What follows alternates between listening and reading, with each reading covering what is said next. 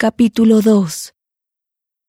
Moisés nace de padres levitas, es criado por la hija de Faraón, mata a un egipcio en defensa de un israelita, huye a Madián y se casa con Séfora.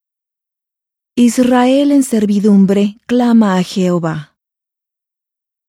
Un hombre de la familia de Leví fue y tomó por esposa a una hija de Leví, la que concibió y dio a luz un hijo, y al ver que era hermoso le tuvo escondido 3 meses. Pero no pudiendo ocultarle más tiempo, tomó una arquilla de juncos y la calafateó con asfalto y brea, y colocó en ella al niño y la puso entre los juncos a la orilla del río. Y una hermana suya se puso a lo lejos para ver lo que le acontecería. Y la hija de Faraón descendió a lavarse al río, y paseándose sus doncellas por la ribera del río, vio ella la arquilla entre los juncos, y envió a una criada suya para que la tomase. Y cuando la abrió, vio al niño. Y he aquí que el niño lloraba, y teniendo compasión de él, dijo: «De los niños de los hebreos es este». Entonces la hermana del niño le dijo a la hija de Faraón: «¿Iré a llamarte una nodriza de las hebreas para que te críe a este niño?» Y la hija de Faraón respondió: «Ve».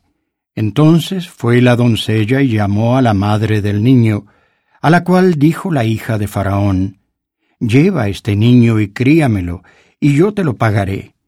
Y la mujer tomó al niño y lo crió. Y cuando el niño creció, ella lo llevó a la hija de Faraón, la cual lo adoptó y le puso por nombre Moisés, diciendo: «Porque de las aguas lo saqué». Y en aquellos días acaeció que, crecido ya Moisés, salió a sus hermanos y vio sus cargas, y observó a un egipcio que golpeaba a uno de los hebreos sus hermanos. Entonces miró a todas partes, y viendo que no había nadie, mató al egipcio y lo escondió en la arena. Y al día siguiente salió y, viendo a 2 hebreos que reñían, le dijo al culpable: «¿Por qué golpeas a tu prójimo?» Y él respondió: «¿Quién te ha puesto a ti por príncipe y juez sobre nosotros? ¿Piensas matarme como mataste al egipcio?» Entonces Moisés tuvo miedo y dijo: «Ciertamente esto se ha descubierto». Y cuando oyó Faraón de este asunto, procuró matar a Moisés.